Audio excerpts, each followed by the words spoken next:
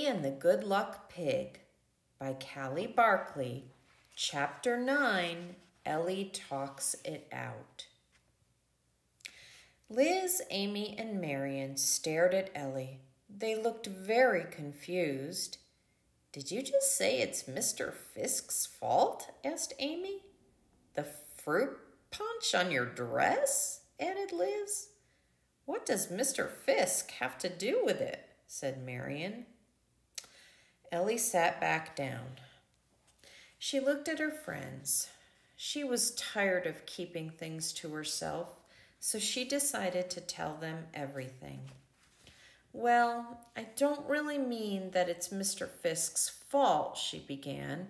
"It's just, I think Plum was bringing me good luck, and now she's gone, and so is my good luck." She reminded the girls about the spelling test and sudden weather change on Monday. She'd gotten the lead in the play and found the money on Tuesday.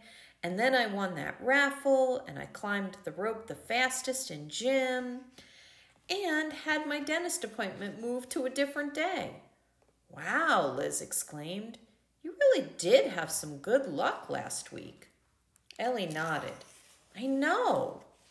The girls were quiet for a few moments, and then Amy spoke up.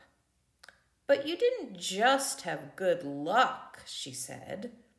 Ellie tilted her head to one side. "Well, what do you mean?" "Ellie, you're an amazing speller," Amy said. "Haven't you gotten 100s on the last 3 spelling tests? You've learned a lot of spelling rules. Maybe you're just a natural." Ellie thought about it. That seemed to make sense. "And they must have loved you during your play audition," added Marion, "and that's why they called you to sub in." "And in the gym," said Liz, "you've always been super speedy. None of us can ever catch you in tag." Ellie took a bite of her sandwich.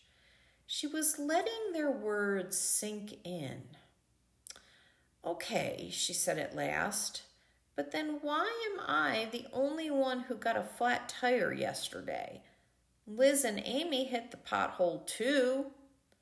Marion smiled. "I have an idea about that," she said. "We 3 filled our tires with air at Ms. Sullivan's right after Plum left." "Oh," Ellie said, remembering how she had stood by the driveway for a while. She'd been so upset about Plum, she hadn't noticed what the girls were doing. "Well, then what about today?" Ellie said. "I forgot my gym shoes, ruined my dress, and did terribly on that quiz." Amy nodded. "Yeah, those first 2 do seem like bad luck. Just plain old everyday bad luck," Marion agreed. Liz leaned over the table toward Ellie. "But guess what?" she said.